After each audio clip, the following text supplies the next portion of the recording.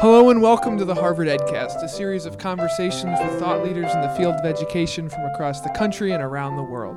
I'm your host, Matt Weber, and today we have the director on the Center on the Developing Child, Jack Shonkoff, who's here to talk to us today about politics and preschool, Obama's plan for early childhood education. I must say, he is our only three-time guest on the Harvard EdCast. Jack Shonkoff, welcome back again. Thanks, Matt. It's great to be here. So, Dr. Shonkoff, give us a little pulse of the state of early childhood education in America prior to this new budget, this new plan for early childhood that Obama that just came out with recently. Right. Well, so prior to the State of the Union address, I think the state of early childhood education is one that is kind of growing in kind of understanding of its importance. More and more children are being served. I think if we take a 10-year perspective on this, there's been a sea change of kind of greater public support for understanding why we should be investing in preschool. The President's State of the Union obviously is a historic stake in the ground for this, but I think it presents as many challenges as it does cause for celebration. All right. Well, I mean, let's go with that. I mean, what are these challenges, and what are we going to have to do to overcome them? So, without in any way taking away from the tremendous importance of this new commitment from the administration, I think everyone in the field understands that we have to pay very close attention to the quality of the services we provide. So along with a lot of very high-quality preschool and early childhood programs across the country, we are also investing money in programs of lesser quality that are not having the impacts we want. And so I think the time has finally come to put a stake in the ground and say that this is not just about serving as many children as possible, but it's about really paying attention to the quality of the services, which obviously affect the return on the investment. From a governmental perspective, obviously money and dedicated time in the State of the Union in this recent budget. I mean, where can the government really do quality, early childhood education right? Like, where can we look at specific examples of this system working for children? So I think there are a couple of things to say. Number one is we have a knowledge base right now that tells us what the active ingredients are of successful early childhood programs. A huge amount of that is related to the quality of the skills and the interpersonal capacities of the people who provide these services. And then there are other issues obviously related to quality of the curriculum and the size of the groups and the ratios of adults to children. All of these things are kind of well established. So, but I'd add another point here, which is that even, and I'll say when rather than if, even when we get to the point where every child in the country is receiving a state-of-the-art early childhood services, we're then going to have to face the fact that particularly for the most disadvantaged children, the state-of-the-art, although it makes a difference, isn't enough. And we have to differentiate between programs that shift the curve and clearly improve outcomes for children, for which we have many, and the need to make substantial impacts on the lives of children who, even though they do better in good quality programs, still are lagging behind. And so this really underscores the need for new ideas in the field. This is not just about quality improvement, it's about the need for innovation, the need to kind of leverage the rapidly growing science we have about how early experience influences brain development, and create an environment that is safe for trying new things. I think that's kind of what your center does so well here in a lot of your research. Talk about some of these disruptions, these innovations that are going on here that can really be scaled out across the country. Well, I'll give you one example, and it has to do with the way we address the role of parents and the way we address the professional development needs of staff. So everyone talks about the importance of the whole family and involving parents, but we've also been learning that just providing information to parents whose lives are burdened by significant adversity is not enough. For people who are dealing with deep poverty and other problems compounding the economic stress they're under, advice and information doesn't dramatically turn their lives around. And what the most disadvantaged families need is also work with parents to help build their skills, build their capabilities to provide the kind of learning experiences that complement what goes on in school programs, in preschool programs. And from a professional development point of view, particularly in the child care part of early childhood, we have many highly skilled and talented child care providers, but also a lot of the child care in this country is provided by women with limited education and low income who are not paid very well for those jobs. And their professional development may also involve giving information about the importance of reading to children and talking to them.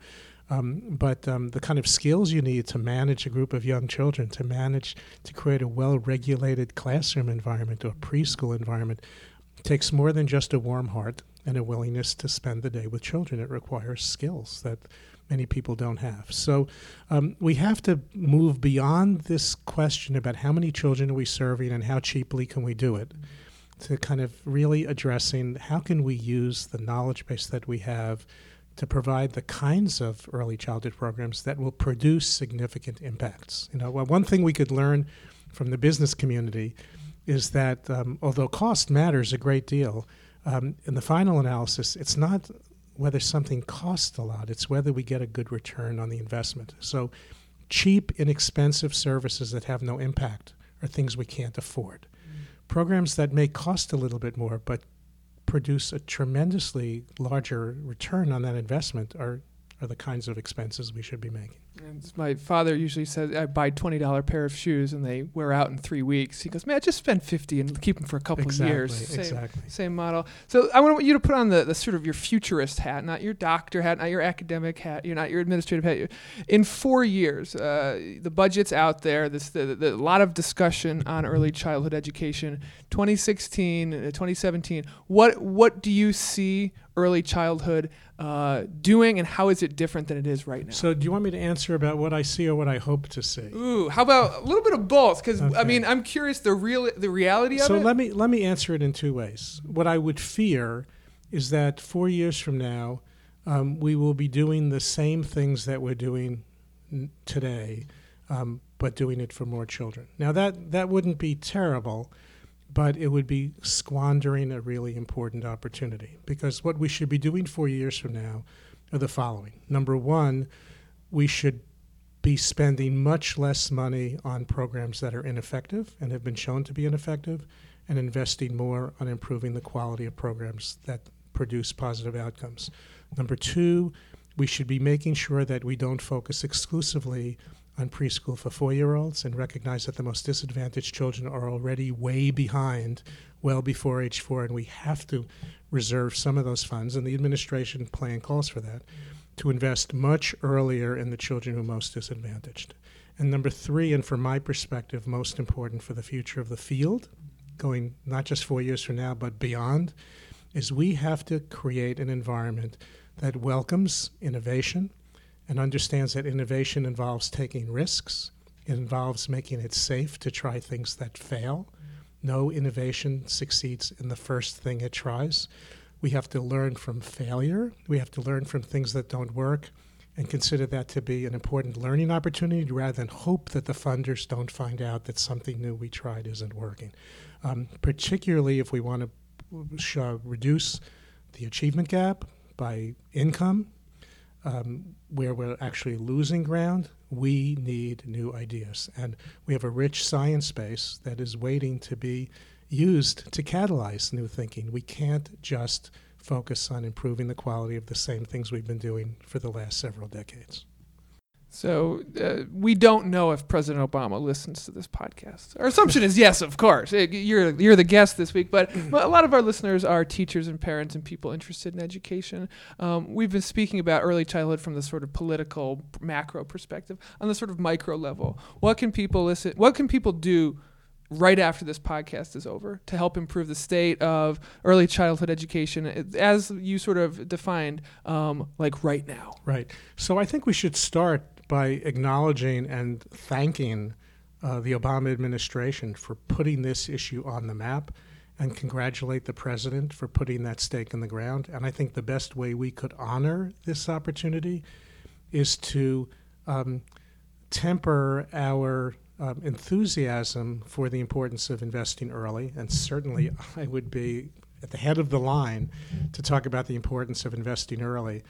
But to add to that a little bit of loving, constructive dissatisfaction with the magnitude of impacts that we're achieving with what we're doing right now. It's a sign of strength, not weakness, for a field to say, we want to do better.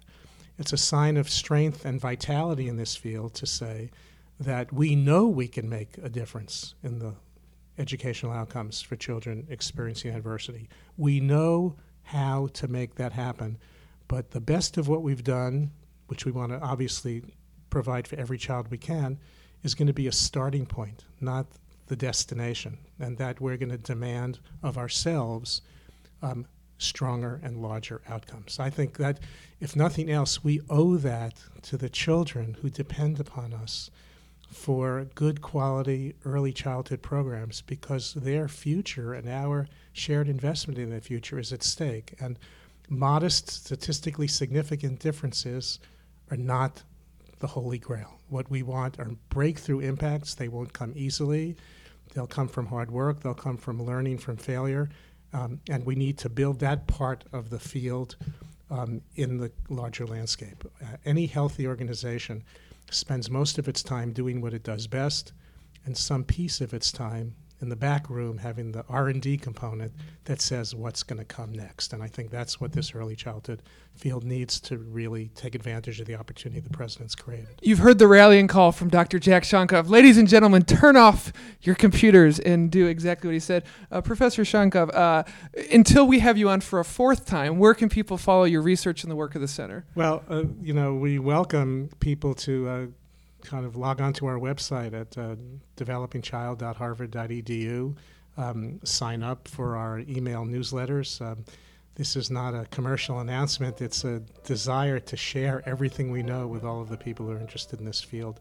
It's a rapidly moving target. This is not a field where all of the answers are in, and this is a field where there's tremendous progress to be made. A treasure to Harvard University, the EdCast, and to children across the world. Dr. Jack Shonkoff, thank you so much. This has been the Harvard Thank you very much, Matt. Awkward goodbye, but this has been the Harvard EdCast, a production of the Harvard Graduate School of Education. I'm your host, Matt Weber. Thank you kindly for listening.